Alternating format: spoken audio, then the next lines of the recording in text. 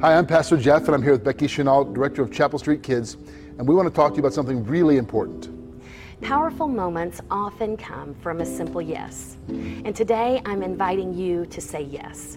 But this yes isn't a simple one. It comes with the great reward of seeing babies here for the first time that they were created by God. Or watching kids hear the story of God's amazing rescue plan. Or walking alongside a Masterpiece family as we discover together how each person is uniquely created. It's one of my great joys to have a front row seat in what God is doing at Chapel Street Church. And we have more and more kids coming on Sunday mornings and to Adventure Club and Buddy Break. Week in and week out, we welcome new families. Maybe you don't see us in action weekly, but I want you to know that we have an incredible team of people who have said yes to pouring into our littlest Chapel Streeters. But there's a need for more. We have some crucial roles that need to be filled. Across our 4 campuses, it takes 307 people to make up our full team of servants. And we don't want you to miss out on what God is doing in the lives of our Chapel Street kids. So I want to invite you, each of you, to answer this call. We need our Chapel Street family to step up. We need 140 more servants, 140 more people to say yes. You know, I've been here almost 25 years, and my grown children grew up in this church. Many of you invested in their lives, and I think back on those days, and I'm profoundly grateful for the impact, the mentoring, the challenging, the encouragement that was provided for them through our kids' ministries. And I think about the kids, as Becky said a moment ago, there's so many new families coming, so many kids coming. We're in desperate need of people like you to make a difference in their lives.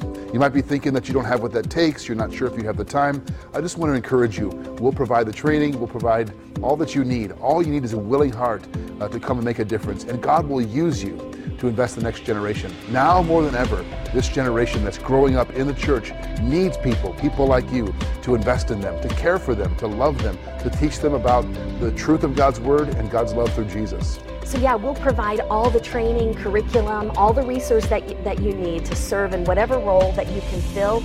In the lobby, we have a display set up with openings that we currently have, and we'd love to help you find a spot that's just right for you. We invite you to say yes. Say yes.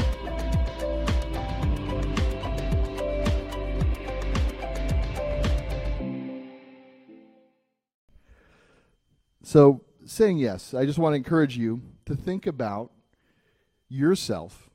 You know, we're in a series on faith right now, and when we talk about faith, really isn't faith simply saying yes? Maybe when we don't feel comfortable or we don't know what the outcome might be, or maybe we're a little bit afraid. Here's a great opportunity to step out in faith for a great cause. There's many, many things to say yes to.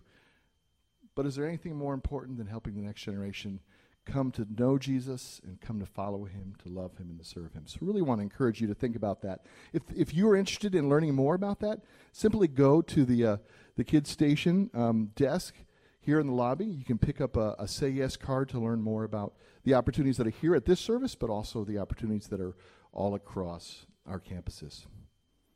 Well, as I mentioned, we are in a series called By Faith, where we are looking at Hebrews chapter 11, this faith hall of fame, where we look at these incredible giants of faith and the steps that they took to follow Jesus, ultimately looking to him and seeing him through the eyes of faith. And last week we started looking at the life of Moses. It was Moses part 1.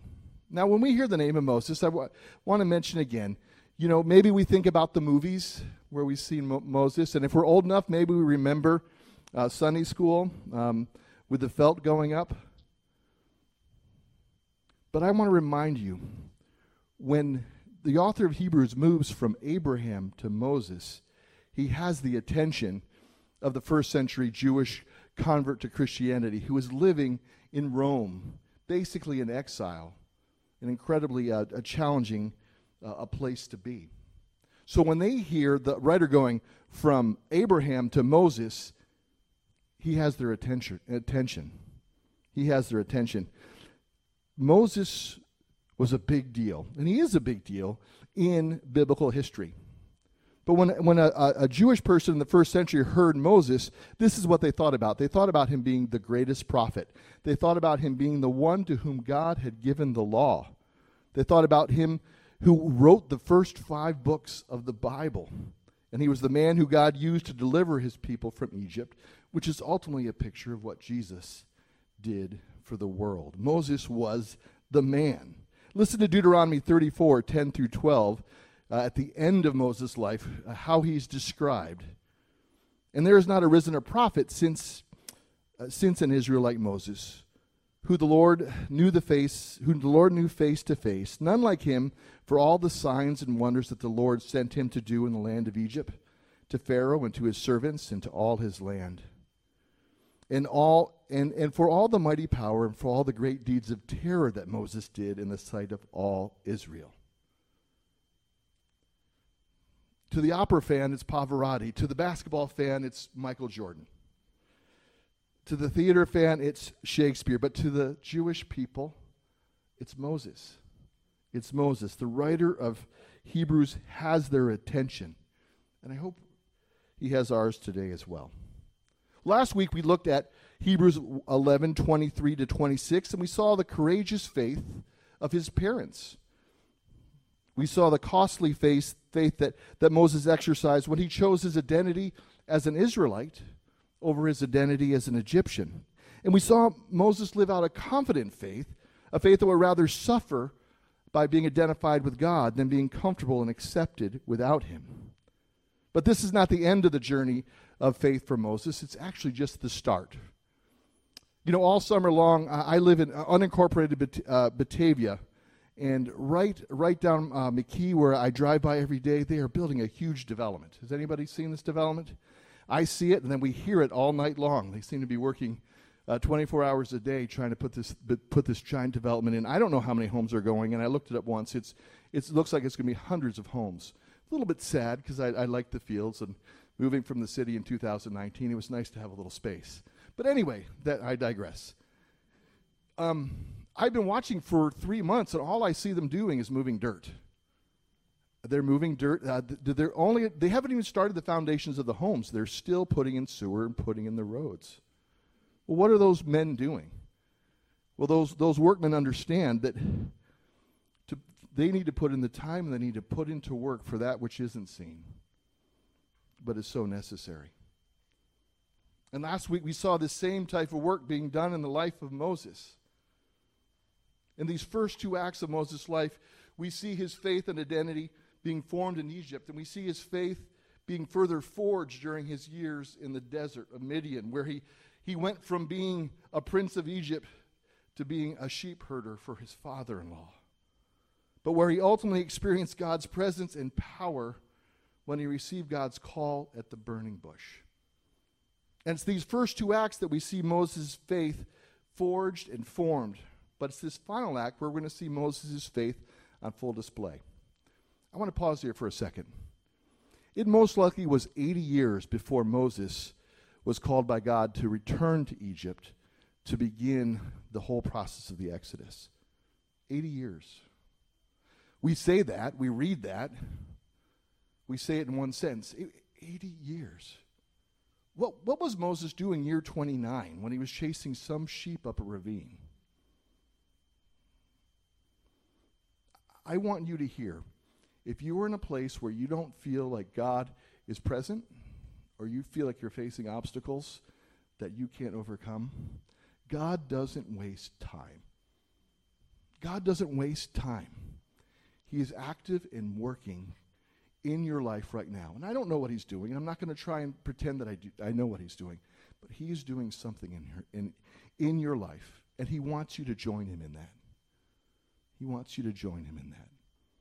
So may your faith be formed and forged in your years of the wilderness, wherever you're experiencing that. But we're going to be talking today about a faith that is on full display, that is fully formed. And we're going to look at that and see that in verses 27 to 29. So if you have your Bibles, you can turn there. Otherwise, you can read it on the screen. Let me read this for us. By faith, he, that's Moses, left Egypt, not being afraid of the anger of the king, for he endured as seeing him who is invisible. By faith, he kept the Passover and sprinkled the blood, so that the destroyer of the firstborn might not touch them. By faith, the people crossed the Red Sea as on dry land, but the Egyptians, when they attempted to do the same, were drowned.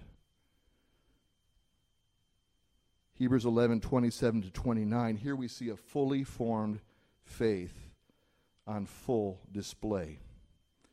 Now, this type of faith would most certainly have been encouraging and comforting to the members of the first century church as they navigated this inhospitable Roman Empire, and I believe it has relevance today for anyone who feels at odds or is confused with the unbelieving world around them.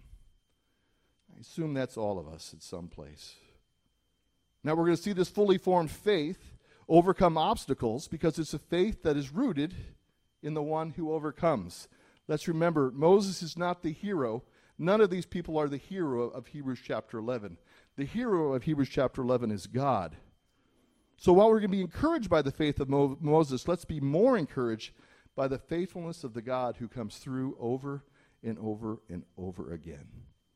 But what exactly does this fully formed faith look like in the life of Moses? Well, we're going to see 3 examples and characteristics of what this faith looks like, and then we're going to have one final outcome at the end of our time. So first, Moses demonstrates a faith that fearlessly endures. A faith that fearlessly endures, and it endures in the face of opposition. Look at verse 27 again. By faith he left Egypt, not being afraid of the anger of the king, for he endured as seeing him who is invisible. Well, what's going on here? Well, look back at Hebrews chapter 11, verse 1. By faith, what does Hebrews 11:1 say? It's the assurance of things hoped for, the convictions of things not seen. This idea of faith is looking forward, taking God at his word, acting on that conviction, even before we see God act. And by faith, Moses faces his first huge obstacle. Listen to what he is called to do right after his encounter with God at the burning bush in Exodus 4:21-23. And the Lord said to Moses, when you go back to Egypt, see that you do before Pharaoh all the miracles that I have put in your power, but I will harden his heart so that he will not let the people go. Then you shall say to Pharaoh, thus says the Lord, Israel is my firstborn son, and I say to you, let my son go, that he may serve me. If you refuse to let him go, behold, I will kill your firstborn son. Those are words we read in Scripture, right? No, God is telling Moses to go to the most powerful man in the world and say, look, if you don't let my people go, it's going to go bad for you. It's going to go really, really bad for you. In fact, you're going to lose your son. Now, again, remember this guy, Pharaoh, most powerful man in the known world at the time. A man who assumed that he was a god, was told that he was a god, lived like a god, and was probably used to getting his own way. Imagine right now if God called you to go into Vladimir Putin's office and say, hey, this is what you're going to do, and you're going to do it right now because God says so. It's a big deal. It's a huge obstacle. But it's not simply Pharaoh, but it's his anger and his wrath that he has to face. And how does he face this down? And how does he endure this obstacle of fierce opposition? What's his response? Well, what does verse 27 say? Well, he was not afraid, but he endured. And what allowed Moses to not fear, but to endure the wrath of Pharaoh? Well, I think there's 2 things we can see that help Moses have a fearless endurance in the face of Pharaoh. The first thing that marks this fearless endurance, that marks this faith, is at the start of verse 27. He left. He left Egypt. Faith starts by leaving something, almost always, doesn't it? Moses left Egypt. The weight of the word here is to abandon, to forsake, to give up completely. And that's just what Moses did. He abandoned his identity as a prince of Egypt. He abandoned his affections for all things Egypt. He forsook all that Egypt had to offer. He gave up completely on being Egyptian. And he was able to endure Pharaoh because, and all that he had to offer no longer had a pull on his heart. Pharaoh in Egypt no longer informed his identity, and Pharaoh in Egypt were no longer where he placed his hope. He left Egypt, and in his heart he never went back. Faith always involves stepping away from something, but it also involves stepping towards and stepping out in faith towards God. Look at the end of verse 21. And that's exactly what Moses does, right? He endured as seeing him who is visible. He placed his hope in the unseen God rather than the visible king. His eyes were fixed on God. God had his attention. God had his focus. He saw human power for what it was, and he did not fear. He saw God's power for what it was, and he trusted. And then what did he do? He acted accordingly. That is the recipe for enduring faith. It's interesting. The writer of Hebrews, right at the end of the chapter, in Hebrews, some of the most famous verses in Scripture, Hebrews 12, 1 through 3, all of us who are followers of Jesus have this same call to enduring faith. Listen to Hebrews 12, 1 through 3. Therefore, since we are surrounded by so great a cloud of witnesses, that means Moses is watching our lives right now, let us lay aside every weight and sin which clings so closely, and let us run with endurance the race that is set before us, looking to Jesus, seeing him who is invisible, the founder and perfecter of our faith, for who the joy that was set before him endured the cross, despising the shame, and is seated at the right hand of the throne of God. So just like Moses, you and I, we are called to leave, to lay aside, to forsake anything that is holding us back, anything that is not of God in our lives. And we're called to run, that is to live, to act fearlessly with endurance. And who are we to look to? To Jesus. We're to look to Jesus. He is the one who founded our faith, and he is the one who's going to continue our faith. He is the one who is going to continue to grow our faith. He is the one who is going to nurture our faith until it's perfected, ultimately, with him in heaven. So enduring faith involves leaving what is not of God behind, physically, emotionally, and spiritually. Maybe you're here today, and maybe you're holding on to something or someone that you need to let go of, that you need to leave, that you need to forsake. I'm not telling you have to do that. I'm asking you to search your hearts. Now is the time to do it. And if you can't do it on your own, share that burden with somebody. We're not called to stay in Egypt. We're not called to get entangled and entrapped in things that so easily take us away from keeping our eyes fixed on Jesus. And we need each other to do that. Do it today. Enduring faith also means that we see and believe and follow Jesus, the founder and perfecter of our faith. And maybe you're here today and you're not seeing our Savior. Your hope, your attention, your affections, your trust are being put in other things or other people. Or maybe you're fearing something more than you're trusting God.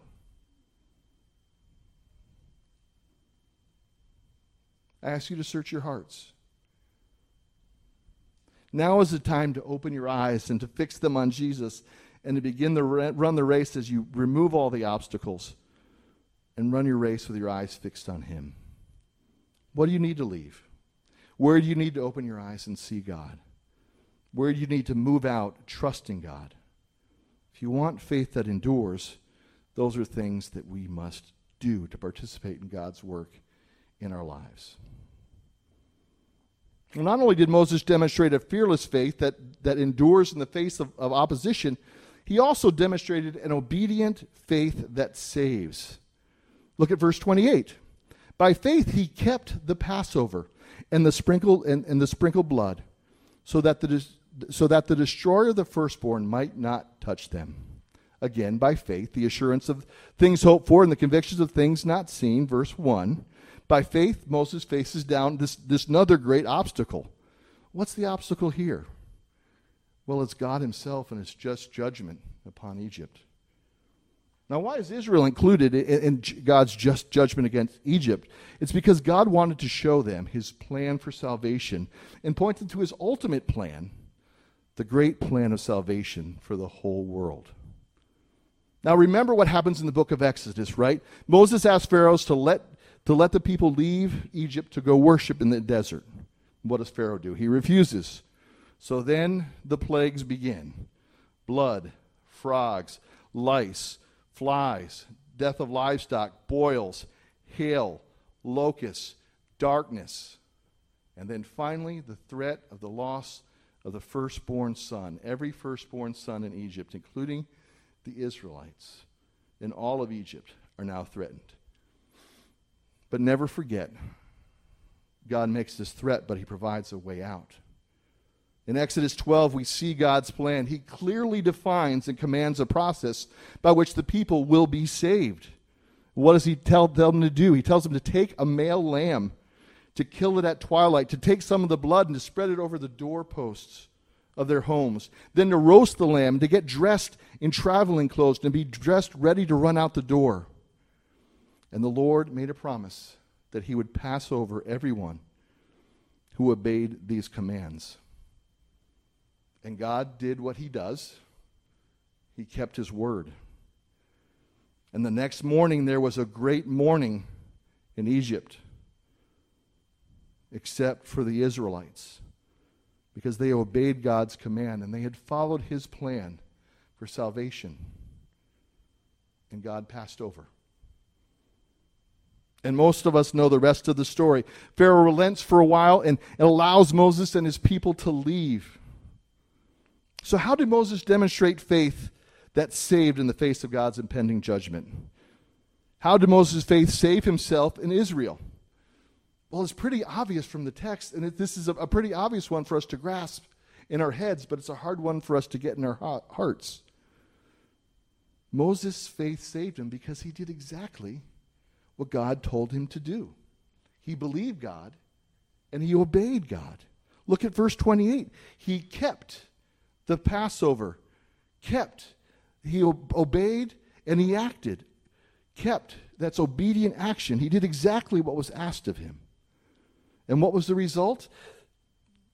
Salvation was obtained for the people of God, and the Passover was instituted. Now notice, he kept the Passover before seeing the deliverance that would happen. Saving faith always involves obedient action, even before the saving takes place.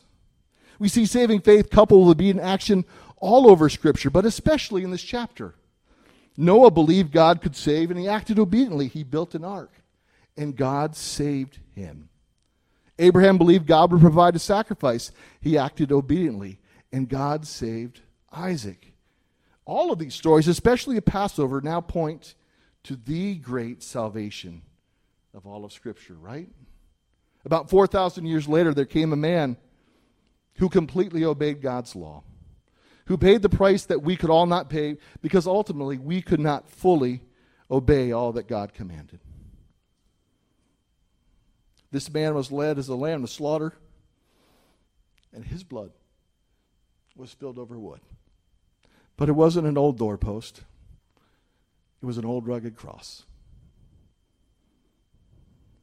And God's judgment is now available, or God's salvation is now available to those who obey. You see, the Passover is a picture of the spilt blood of the Lamb of God, Jesus Christ himself, to save God's people. Moses kept the Passover by doing what was asked of him. Jesus' death and resurrection are a fulfillment of the Passover. So what does it mean for us to have obedient action in the face of God's judgment this side of the cross? Well, Paul puts it this way: believe in the Lord Jesus, and you will be saved. Jesus himself says, "For God so loved the world that he gave his only Son, that whoever believes in him should not perish, but have eternal life. For God did not send his Son into the world to condemn the world, but in order that the world might be saved through him." Jesus believed God, he obeyed God, and he provided a way for us to be saved. Our work, our obedient action is to believe God, to take him at his word, obey his plan, confess our sins, believe in the finished work of Jesus on the cross, receive the gift of salvation, and be saved. Think about it. If you knew that you were going to be facing a bomb, and a bomb blowing up somewhere in your life, but you had the opportunity to take a class for defusing a bomb, do you think you'd pay attention to the rules for defusing a bomb? Do you think you would, or maybe just wing it? You and I, as human beings, were made in God's image, but because of the fall, we were born into sin, and we willfully sinned, and we are apart from God. And we could have the opportunity to spend eternity apart from Him. But He has provided a way for that judgment and that separation to pass over. It's through His Son, Jesus. And all we need to do is follow His plan. Obediently follow His plan. What about the salvation of our souls? Are we going to trust our gut? Are we going to follow our instinct? We're going to think that we're good enough, that we're better than everyone else? Or we're going to follow the directions? Are we going to follow God's directions? And I don't know you here in your story right now, but I want to ask, do you believe in God? In what He says that His plan of salvation is? We have the opportunity to obediently obey by simply receiving this gift that Jesus is giving us through His finished work on the cross. The only way to be saved from our sin and enter into relationship with God the Father is, again, to believe what Jesus did and give Him your life. There's nothing more and there's nothing less. Now I need to ask, are you making your own gospel? Are you trying to find your own way to God? Are you making up your own rules? Oh, I can just be good enough. Oh, there's many ways to get to heaven. That's not what Jesus says. He says there's one way, and it's Him.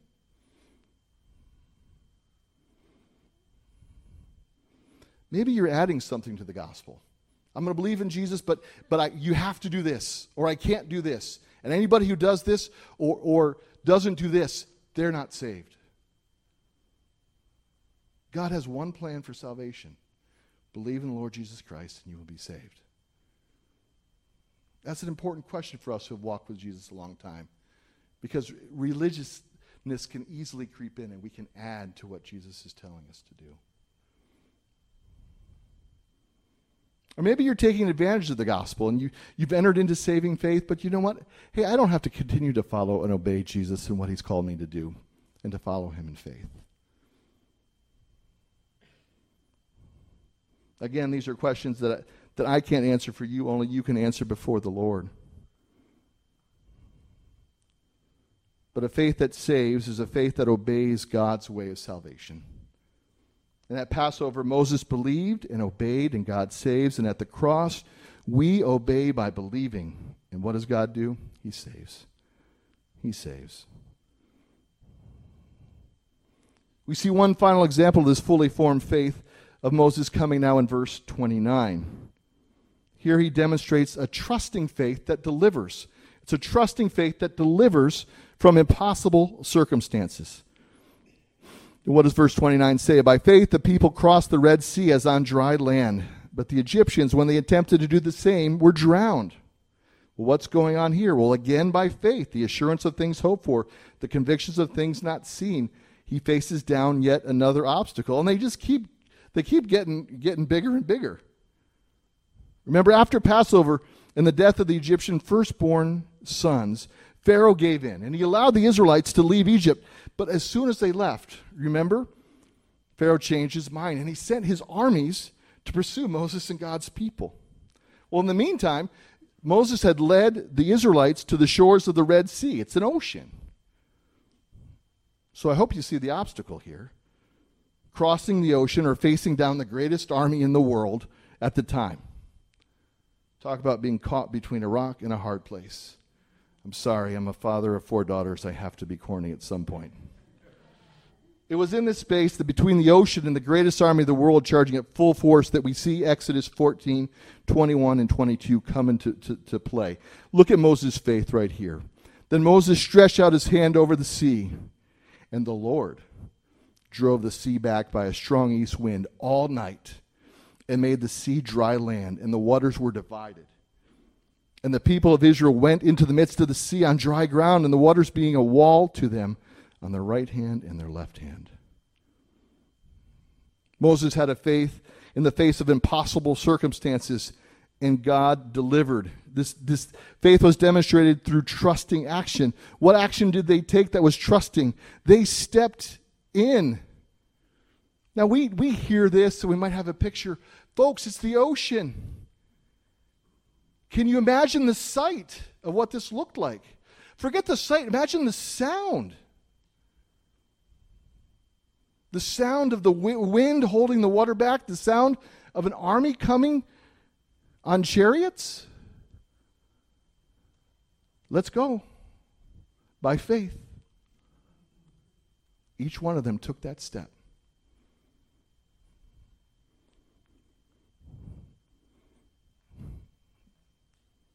And what happened? God's people were delivered. Just like obedient action saved them at the Passover, trusting action now delivers them from their enemies and through their circumstances. And notice who did the delivering. Who gets the credit? The Lord. The Lord drove back the sea. It wasn't Moses' faith that saved him. It was the Lord that saved him. And the faith of Moses again points to the deliverer. Now, as I mentioned, I'm a father of 4 daughters, and one of my favorite memories that's sort of a big conglomeration in my head is going to pools with my little girls and having them stand on the edge of the pool and jump to Dad. And I love watching them see the water with fear, then look at me with semi-trust, and then look at the water, and then look at me with a little bit more trust, and eventually taking that leap of faith. And one became a diver, one became a swimmer.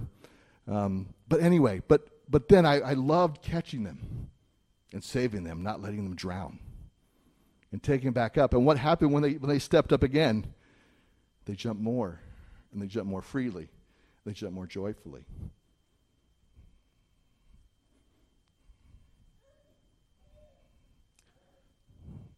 The more they trusted me, the more they trusted their Father. Faith that delivers steps out in trust. And I want to encourage you, if you have not stepped out in trust, the more you step out in trust, the more your faith will grow. Because you will see that God will be there to catch you. Where are you at right now? Are you at the side of the pool? Looking at the water? Are you afraid that your dad's not going to catch you? He's there. And he wants you to jump. He wants you to trust him. He wants to deliver you. In fact, he wants to show you that you don't have to be stuck in whatever you're stuck in.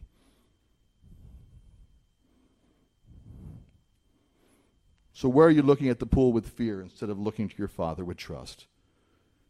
Where is God calling you to step out in faith, maybe even though it doesn't make any sense? Where is God calling you to look to him and not your circumstances? And where is God calling you to trust and follow him instead of fearing others or what might happen? This is the overcoming, fully formed, enduring, obedient, trusting faith that Moses puts on display for us in these 3 little verses. But let's look at one more impact of Moses' faith in verse 30. By faith, the walls of Jericho fell down after they had been encircled for 7 days. I want to end with this in terms of looking at this text. Your faith is never just about yourself. It's never just about yourself. You see, Moses demonstrates a faith that leaves a legacy. Let me explain. Remember Moses' first experience with faith? It wasn't him. It was the faith of his parents and the faith of his sisters that blessed and sustained him through their faithful actions. Moses received a legacy of faith from his family. And Moses' expression of faith in the final chapter of his life were never just about him. He could have stayed in the desert and probably had a pretty decent life. But he stepped out in faith because he knew God was going to use him to save his people. And now in verse 30, we see his legacy of faith. Now Moses has passed away. He's passed away, and his protege Joshua has led the people of Israel into the promised land after 40 years of wandering through the wilderness. This is a land that God has promised to give him. And guess what? They had many obstacles to face as they entered the land. And one of the biggest obstacles was this fortified city of Jericho. It had great walls around it. But God said to go and take that. But here's the thing. God had a plan to deliver the city to them. It was a plan that didn't make any sense. Doesn't make sense to me now. If you guys know the story, I hope it doesn't make sense to you too. They were to walk without making a word 7 days around the city. And God said, in the last day, I'm going to deliver it into your hands. And guess what they did? A legacy of Moses' obedient faith. They obeyed.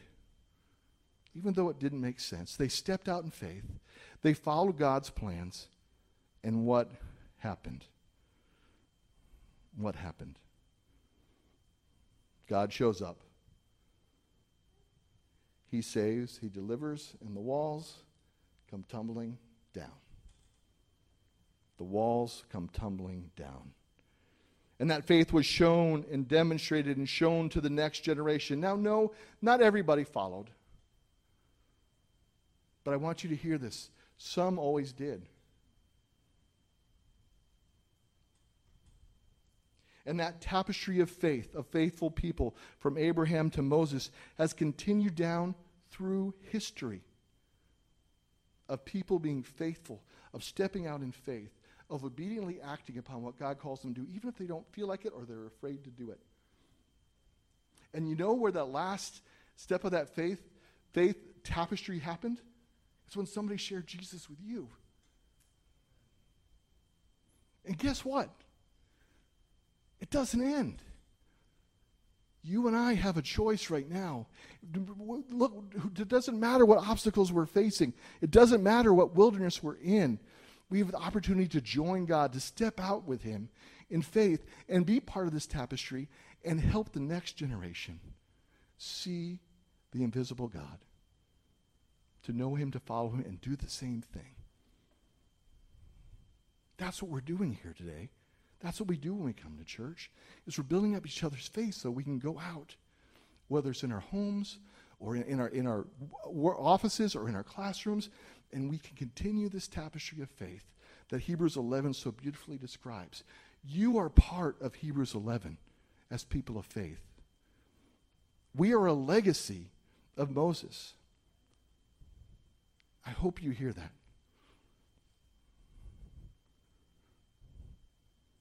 Who are you leaving a legacy with today?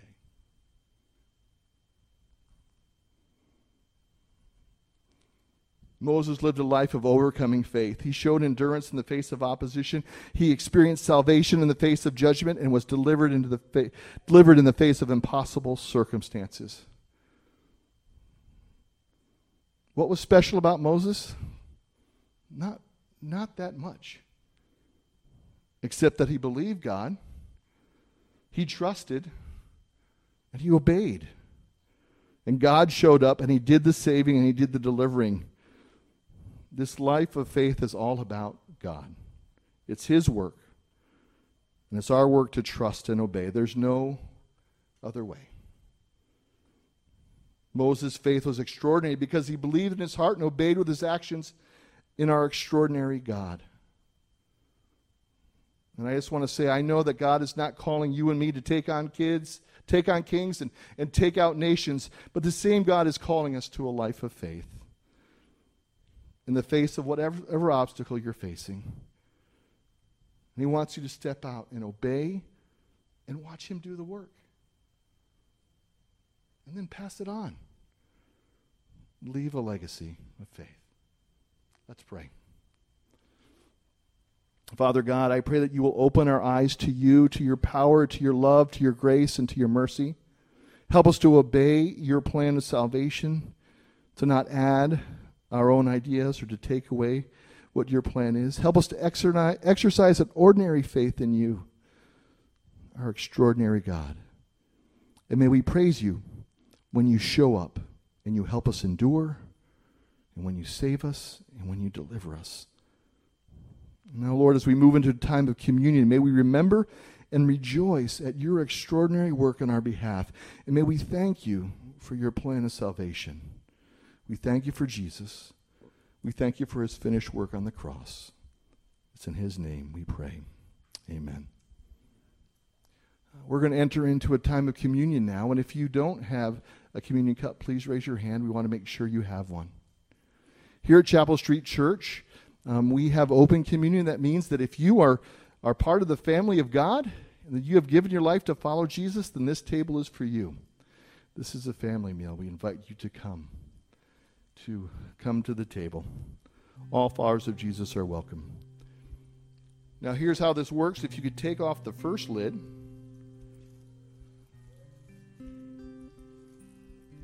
It's a little tricky with a microphone.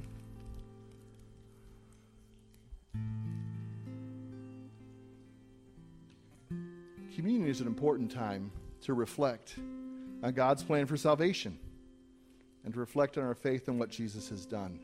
It's a time to rejoice. It's a time to soberly consider how we follow him. But ultimately, this is a time about Jesus. So let's turn our hearts and our minds to him, and let's obey what he has commanded us to do, to remind us and nourish us of the work that he has done for us and the faith that he has established in our hearts. So if you'll take the bread. On the night he was betrayed, Jesus took bread and he said, "This is my body broken for you. Take, eat in remembrance of me."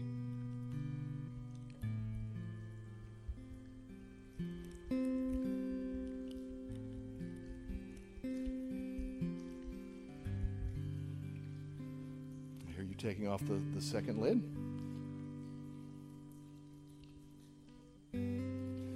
And in the same way, on that same night, Jesus took the cup and he said, "This cup is a new covenant in my blood.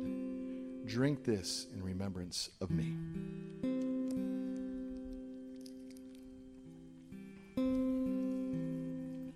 Amen. Hear the benediction. As you leave this place, may you fix your eyes on Jesus, the author and perfecter of your faith. And may you run this race this week with your eyes fixed on him. And may you trust him and obey him. There is no other way. Amen.